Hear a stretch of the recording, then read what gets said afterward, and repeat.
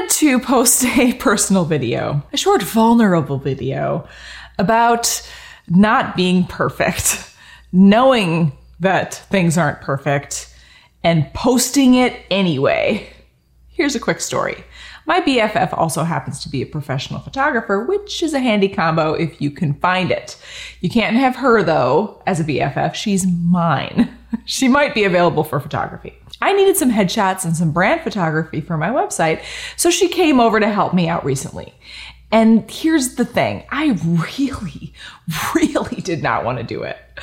Here's why. I'm older than I was the last time. I'm not as thin and as smooth and as groomed and pretty and tan and fill in the blanks as I would like to be. I find it very awkward to stand there and obey the instructions and do what she's telling me to do because I know she's going to make me look great, but it feels really weird and uncomfortable. But you know what I decided? Screw it. I'm not going to cancel this appointment. She's coming.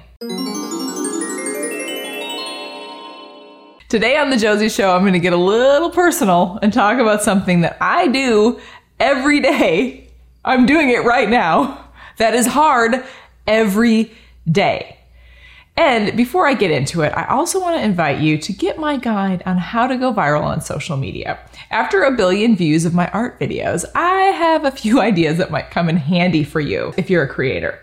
It's free and you can get it at josielewis.com/viral.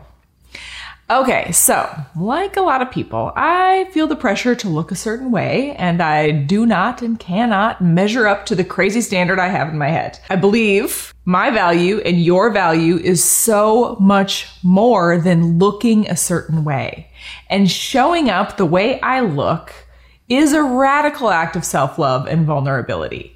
And I actually think that not being 100% glossy and shiny and perfect, which I can't accomplish anyway, is a good thing for the folks that I'm here to connect with because relatable. Here's a funny story. You know Brené Brown's viral TED Talk from a few years back, the vulnerability one that got like a bajillion views and launched her to self-help superstardom?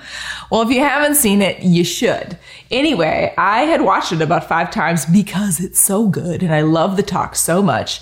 And then I got an invite to do my own TED Talk, which was so awesome, but then I spiraled into a complete panic trying to figure out what to wear. And then I thought, what did Brené Brown wear in her TED Talk that I'd watched 5 times? Had no idea. Couldn't remember. I remember what she looked like. I'd probably recognize her if I saw her on the street. But I could not, for the life of me, tell you what she was wearing or how she looked in that TED Talk. So I watched it again to see her outfit. And pretty much she looks like she had just wandered out of her college professor office hours session and hopped up on the stage at TED, which is to say she looked fine, great even, but not like she got professionally dressed by a team of hair and makeup and clothing people.